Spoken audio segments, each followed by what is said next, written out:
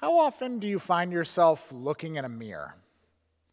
Are you a one and done sort of person in the day? You get up in the morning, you look at the mirror once while you brush your teeth, and then you're off to the races for the rest of the day?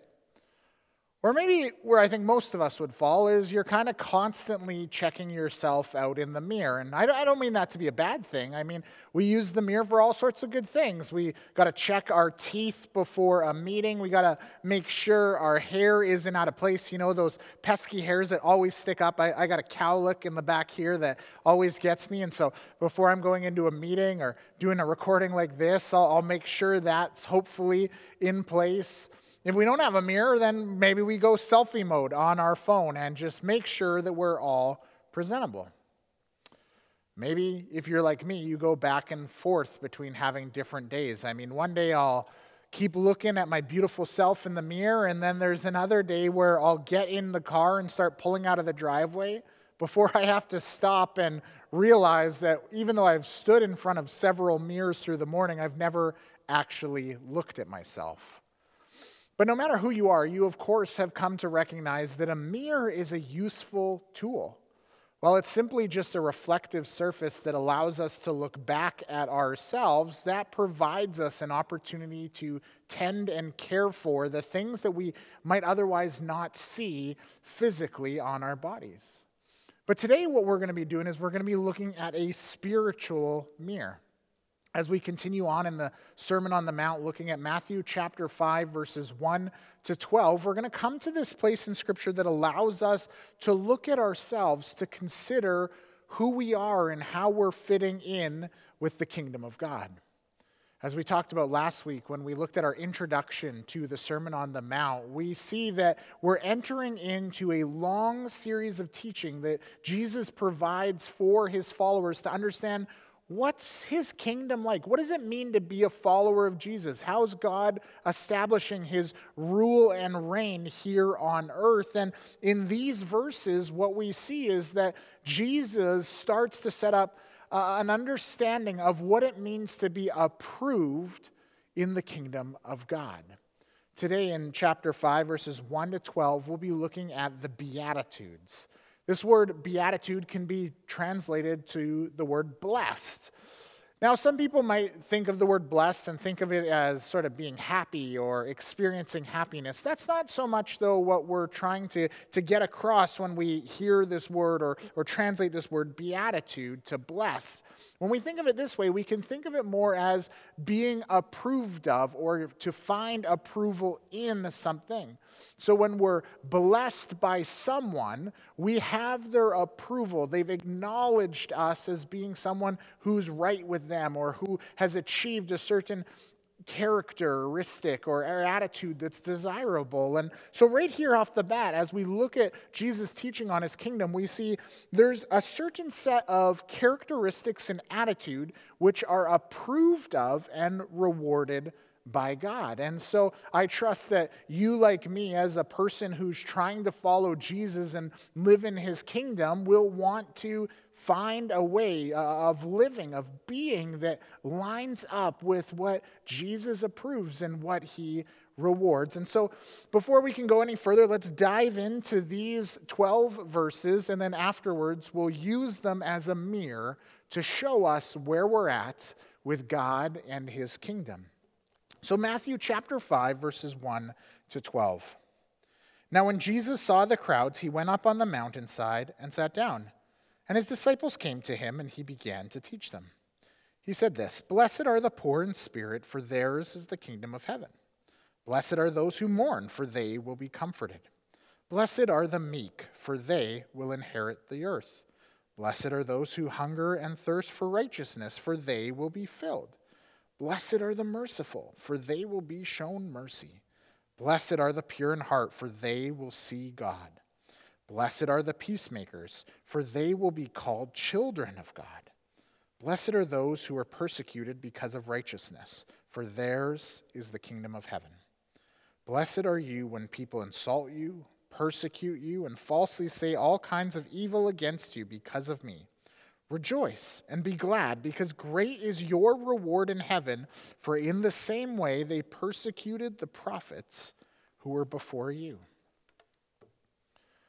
As I sat down and was considering the Beatitudes this week, I couldn't help but consider also how the world tells us that there's other things that are blessed. There's another way of being approved. And the two together stand in such a strong contrast. And so as we consider this scripture this morning as a mirror, what I thought we could do is look at the Word of God for understanding what is blessed, but also use the opposite, the things that this world tells us to see how things in our life might be off kilter, how they might not line up with the things of heaven. And so I hope that as we do that, we're able to say, okay, am I fitting in here into what God wants, or are my attitudes, my actions, my desires more lining up with the world? And so that we can look at ourselves like we would in a mirror to see, hey, this is slightly out of place. So now I can get to work. And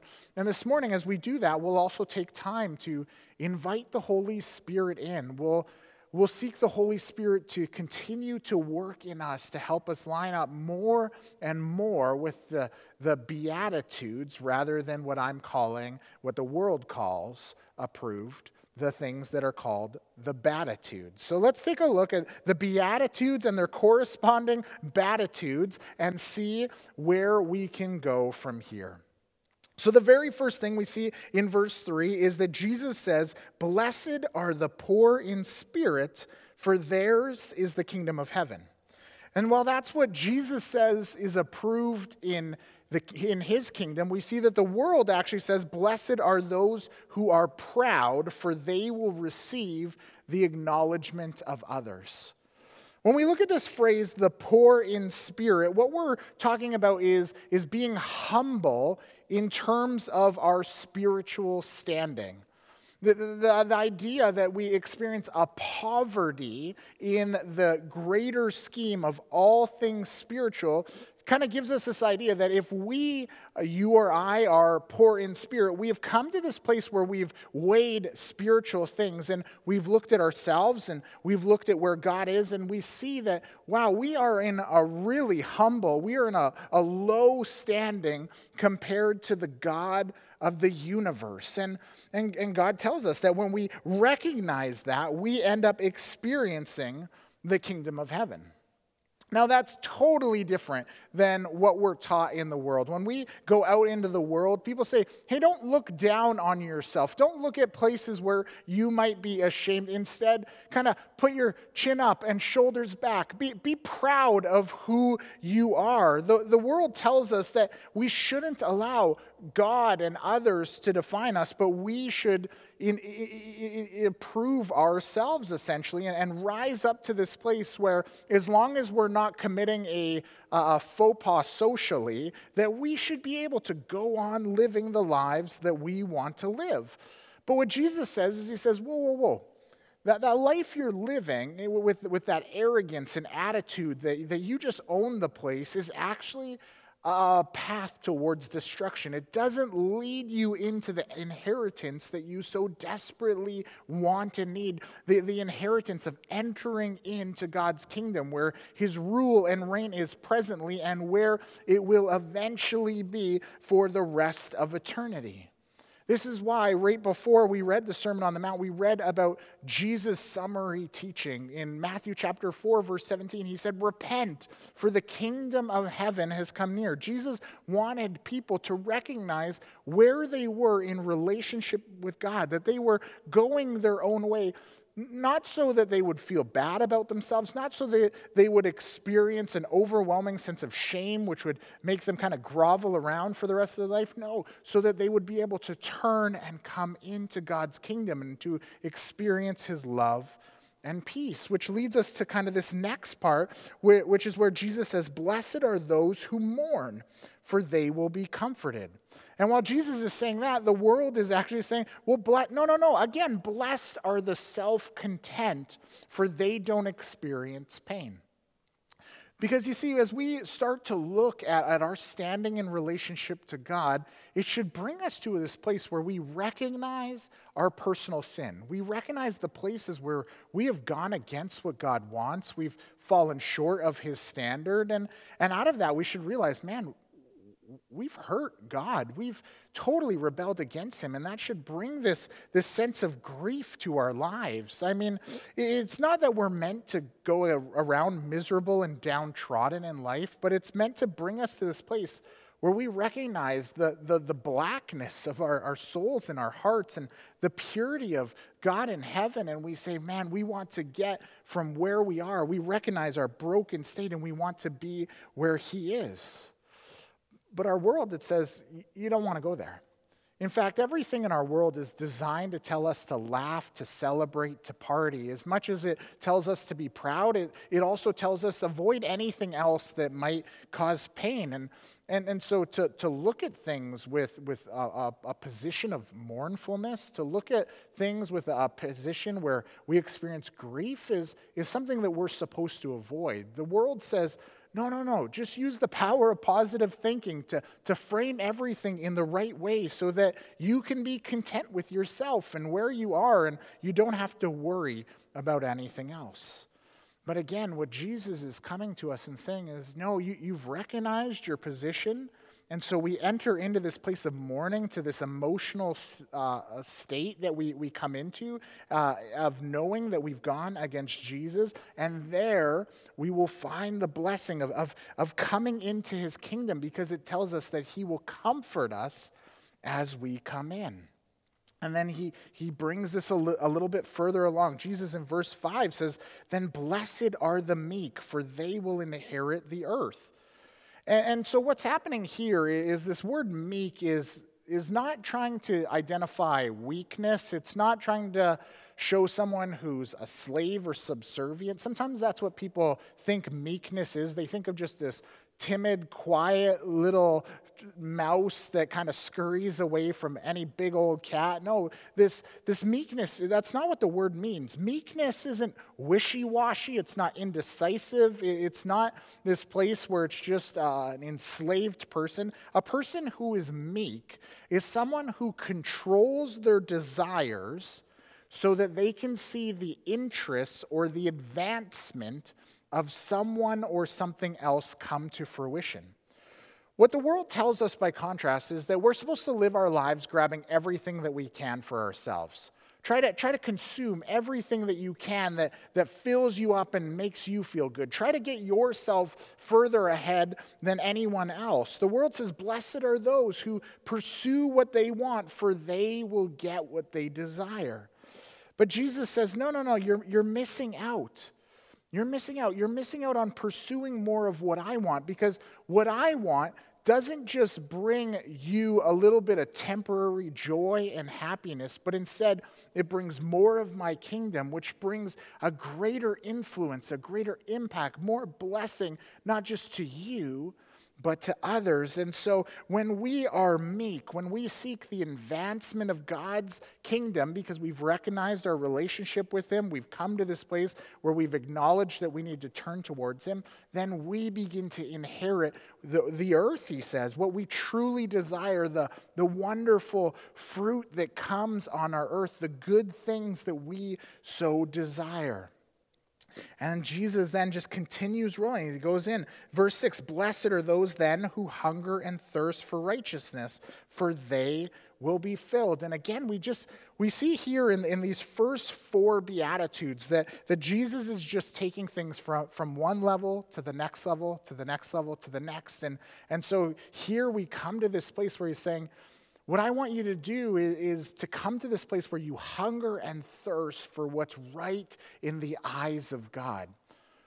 God says he blesses those who come to a place where just as much as we would seek water when we're thirsty, just as much as we would seek a meal when we're hungry, that we seek God's goodness and what's right with him in all circumstances. And when we seek that, we become filled. All of our needs are met. Again, the world says that's silly. The world says, don't hunger for that. That's not what puts you on top of the food chain, but instead, blessed are those who have everything because they're superior. They end up on top. It says, gain whatever your heart desires because then you will know you've truly arrived. But Jesus, he pushes back. In these first 4 Beatitudes, in these first 4 blessings, he says, what I want you to come to is a place where you get what you need more than anything else. I want you to come to a place where your spiritual needs are met, because the needs the world is telling you to fulfill are needs that are material, they're temporary. When you hunger for certain things, you're just going to hunger for more of them.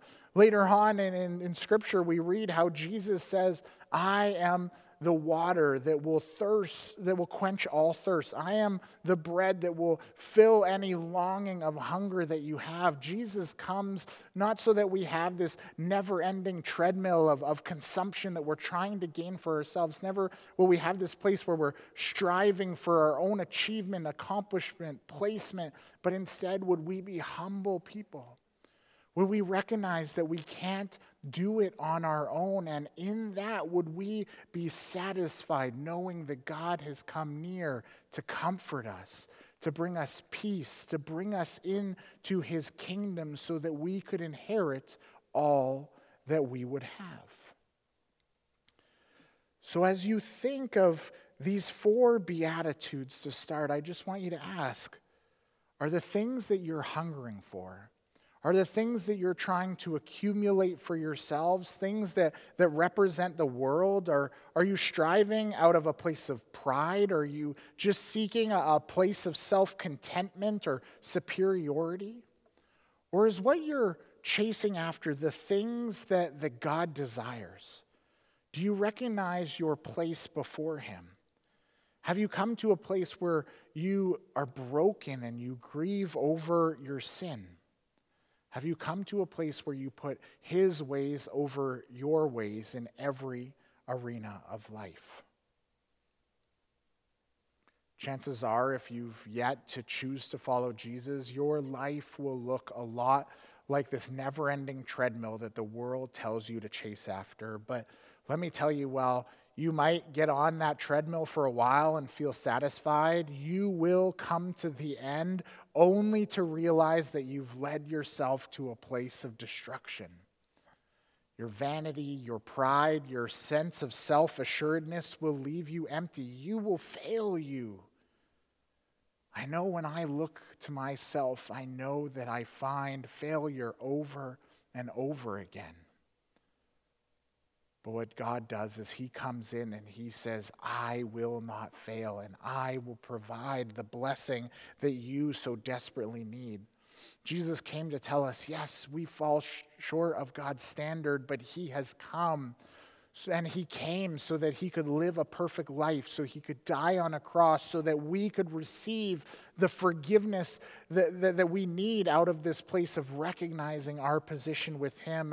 And he came not just to bring us a little bit, but to bring us the earth, to bring us into his kingdom that would be full of goodness, love, peace, hope, joy, contentment, not just for a moment, but for eternity. So don't go another day without recognizing who you are and without turning to Jesus to thank him for who he is and what he has accomplished.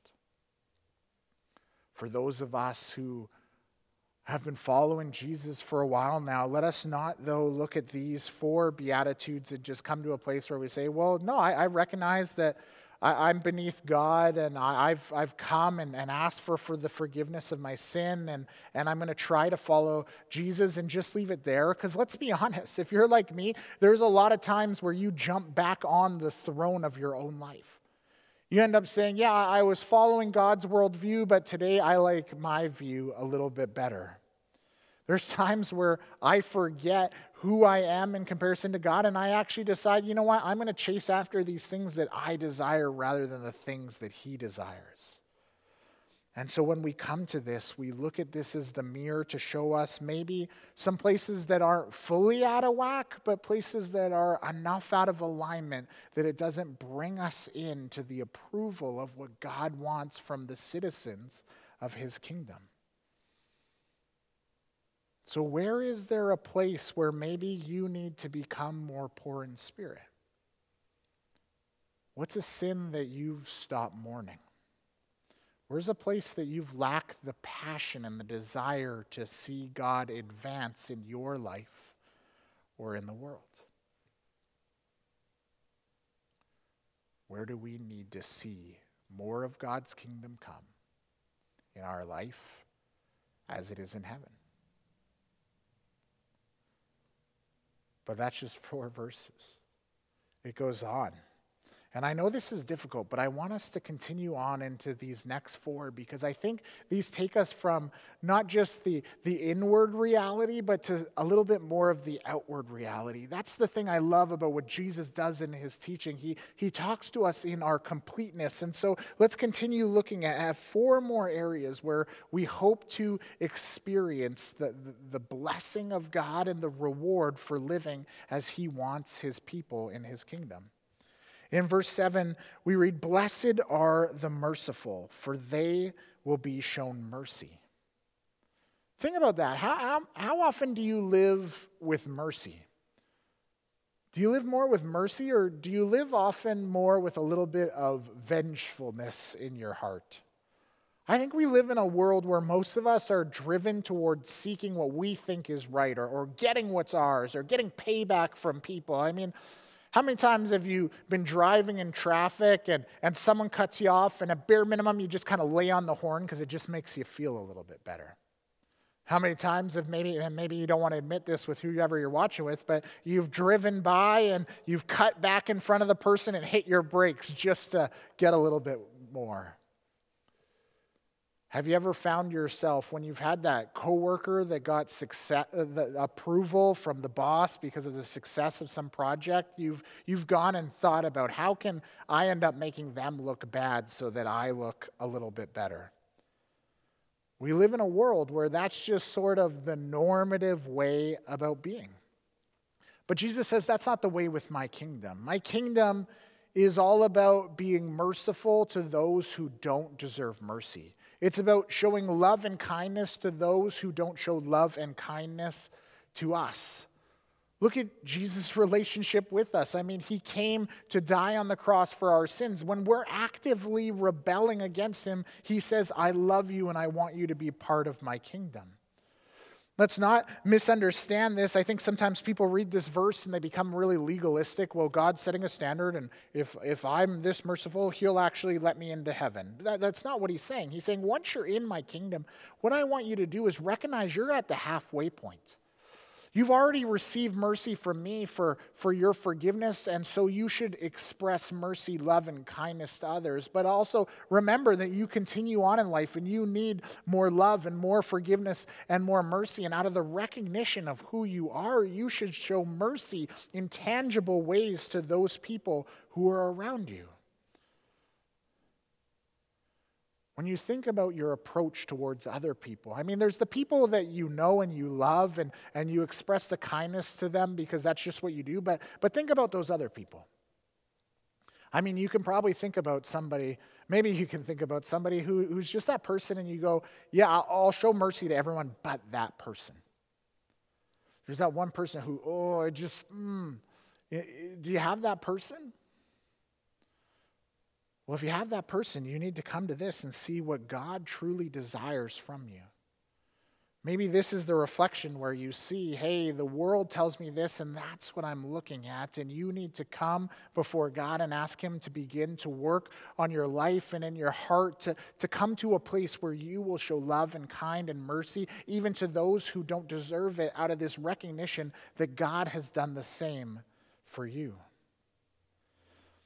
A sinner who won't face up to their sins will hate all other sinners.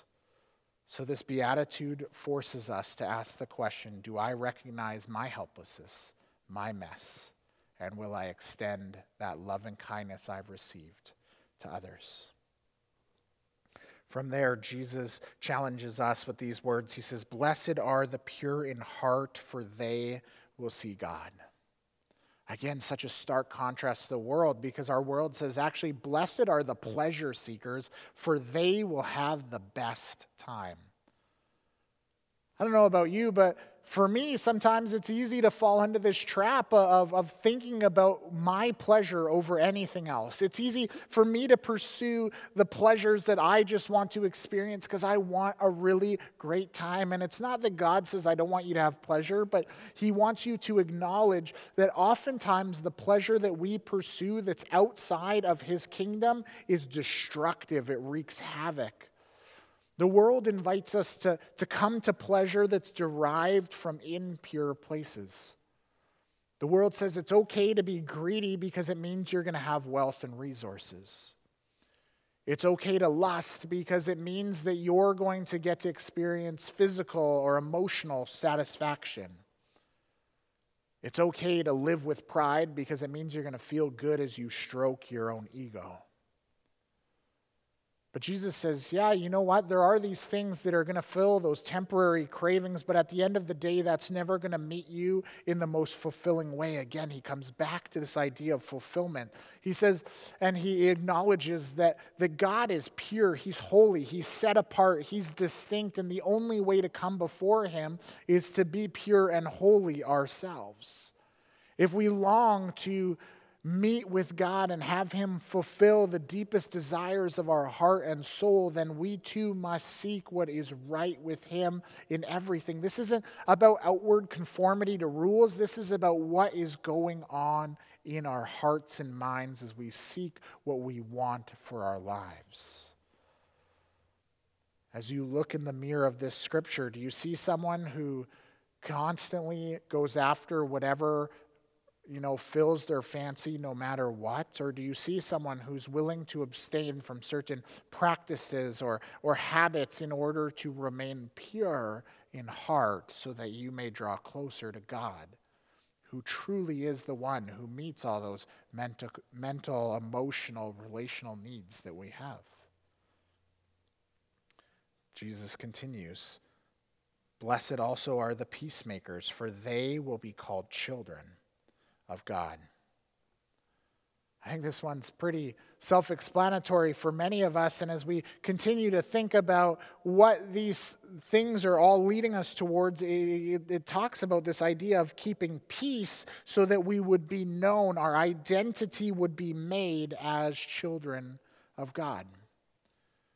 I think there's a lot of us who live in the way the world lives, which is, blessed are the powerful, for they will make history.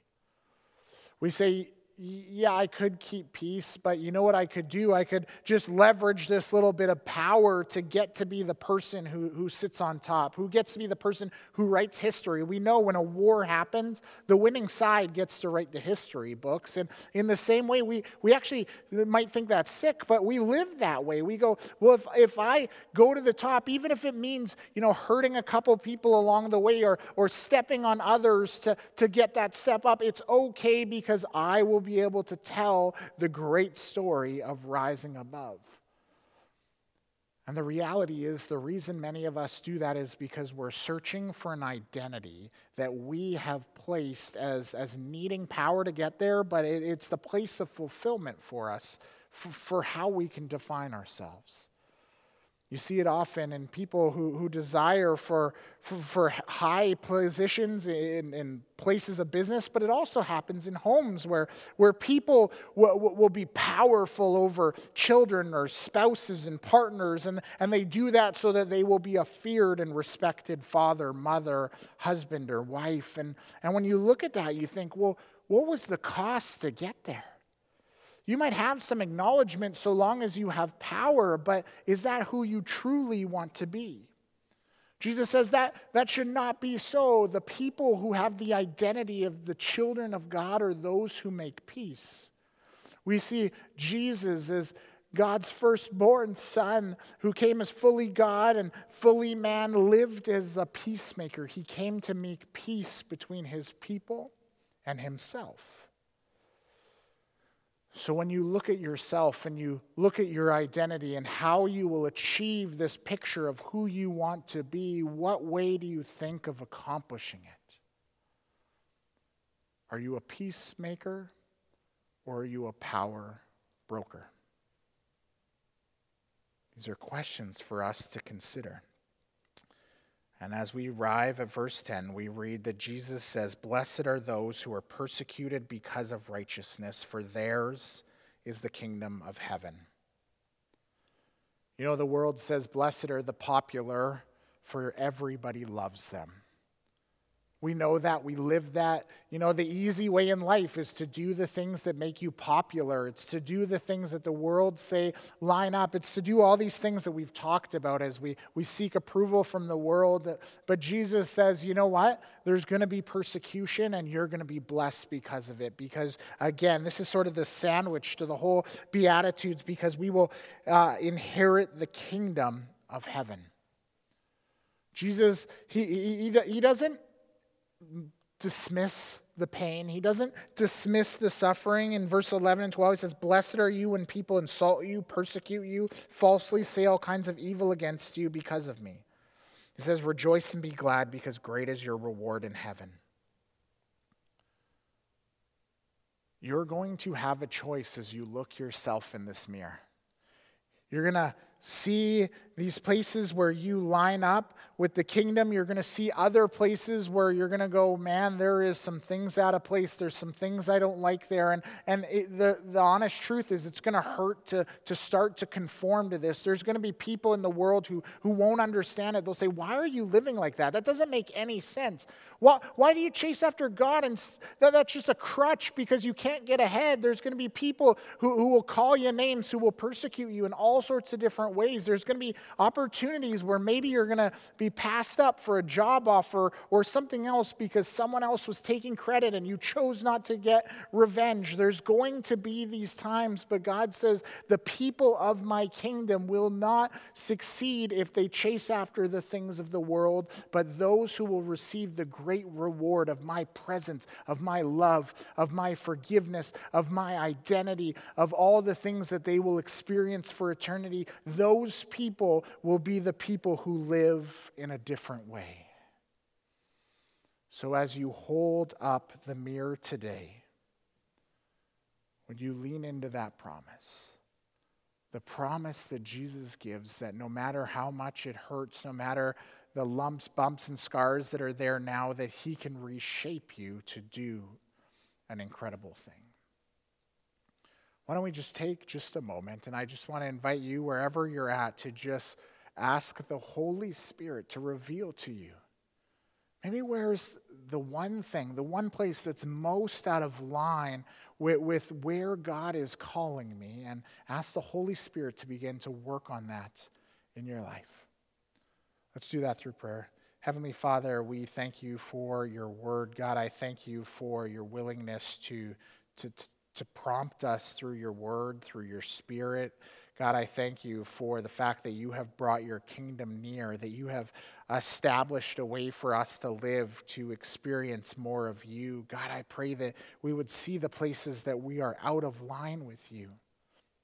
And God, as we do that, would we lean into your promise that you have given us your Holy Spirit to nudge us and direct us, to reshape us. God, we acknowledge that there might be some pain in that, but that pain is worth it to experience your great reward. Heavenly Father, would you help us to live more and more with the characteristics that you have? Jesus, would we begin to look more and more like you? Holy Spirit, would we begin to trust you more and more in this process? So reveal to each of us right now, where can we live more with your approval? Where can we work to see more of your kingdom come in our lives? Thank you for revealing that to us today. We pray this in Jesus' name. Amen.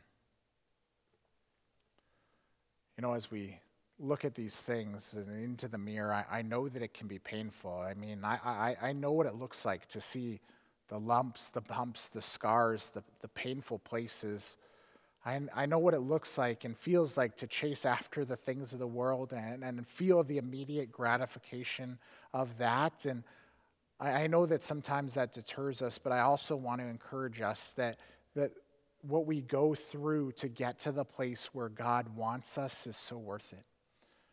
I want to share a story, and I've shared it before, but I think it's worth sharing again. And it's my story of coming to a place where I recognized who I was before God, and that allowed me to walk through a situation in order to receive more of God's peace and comfort in my life. When I was in elementary school, I had a teacher who was very verbally and actually physically abusive towards me, and it was quite a scarring experience to have that teacher for a couple of years.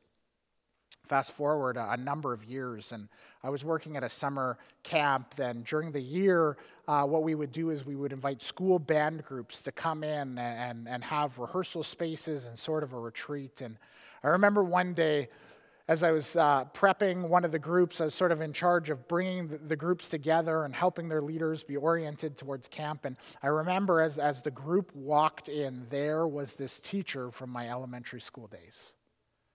And I remember seeing him, and something just welled up in me. I mean, I just was blind, full of rage and hurt and anger, and I just couldn't deal with it. I remember walking away. Told one of my coworkers, hey, go help this group, and they're kind of confused, but they went and did it. But later on, the next day, I come to this place, and I'm walking down the hallway, and there's this teacher sitting at one of these little table that we had in the hallway doing some marking, and I thought to myself inside, this is my moment. This is my chance to get what's mine. This is my moment to come back at this individual. I'm bigger than him now. I'm in the place of authority here. I can come in this moment. And I just remember being struck by God in that moment. As I approached him, God just nudged my heart. He said, that's not what I want from you. He reminded me that this place that I was in was not a place because of God. In fact, God had taken me from being a broken person who didn't know him to bringing me life. And in the same way, he wanted me not to go after this man, but to be able to bring an opportunity of life to him. And so as I sat down, I remember I almost didn't even know what I was doing. I was suddenly brought to this place where things were different. And I started to talk to this teacher. I'm like, do you know who I am? And frankly, he didn't even really remember, and he ended up sharing some things that had gone on in his life and how he was in a broken place and all this kind of thing. And I just came to this place where I didn't even know what I was saying, but I just said the words, I forgive you. I told him a little bit about the story, about what my experience was like, and I said, I'm not asking you to apologize. I'm not asking you to come to this place where you have to say a certain thing or do a certain thing. I just need you to know that I forgive you because of what's gone on in me. I remember that was the end of the conversation. I just got up and I walked away, but as I walked away, I felt this weight come off my shoulders. I felt that suddenly God had done something in my life where he allowed me freedom from something that hurt so long. When we step into these blessed promises of God, he holds on to us. He guides us through it, and he allows us to experience the freedom that comes with it. So I'd encourage you, your story might not be like mine, but there's a story that God wants to do where he takes you from a place where you are broken and out of alignment with his kingdom, and he wants to bring you to a place where you can experience more of the freedom and goodness and love and grace that he would have for you. He wants to shape your identity in a new way, and he wants to bring you life, and it will be life to the full. So as you hold up that mirror, I hope that you are encouraged this week to see more of God's kingdom come and will be done in your heart, soul, and mind as it is in heaven. Heavenly Father, holy is your name. Will more of your kingdom come? Will more of your will be done in our lives as it is in heaven? Thank you for this mirror to see what we so desperately need. And will you bring life to us and light to us? Will you provide us exactly what we need today? Heavenly Father, will you forgive us where we've gone wrong against you, where we've gone in a way that's prideful and arrogant and self-assured and lining up with your standards, and will you bring us forgiveness exactly where we are so we can embrace more of that kingdom? And God, as we do that, would you help us to forgive those who have gone against us? God, I thank you for who you are. I thank you for what you accomplished. God, I want to see more of your kingdom come, more of your will be done. Lord, help us to fight the temptation that will come in front of us as we lean into this. Protect us from your enemy. And God, would that all be accomplished for your great glory? And we pray this with assurance in the powerful name of Jesus. Amen.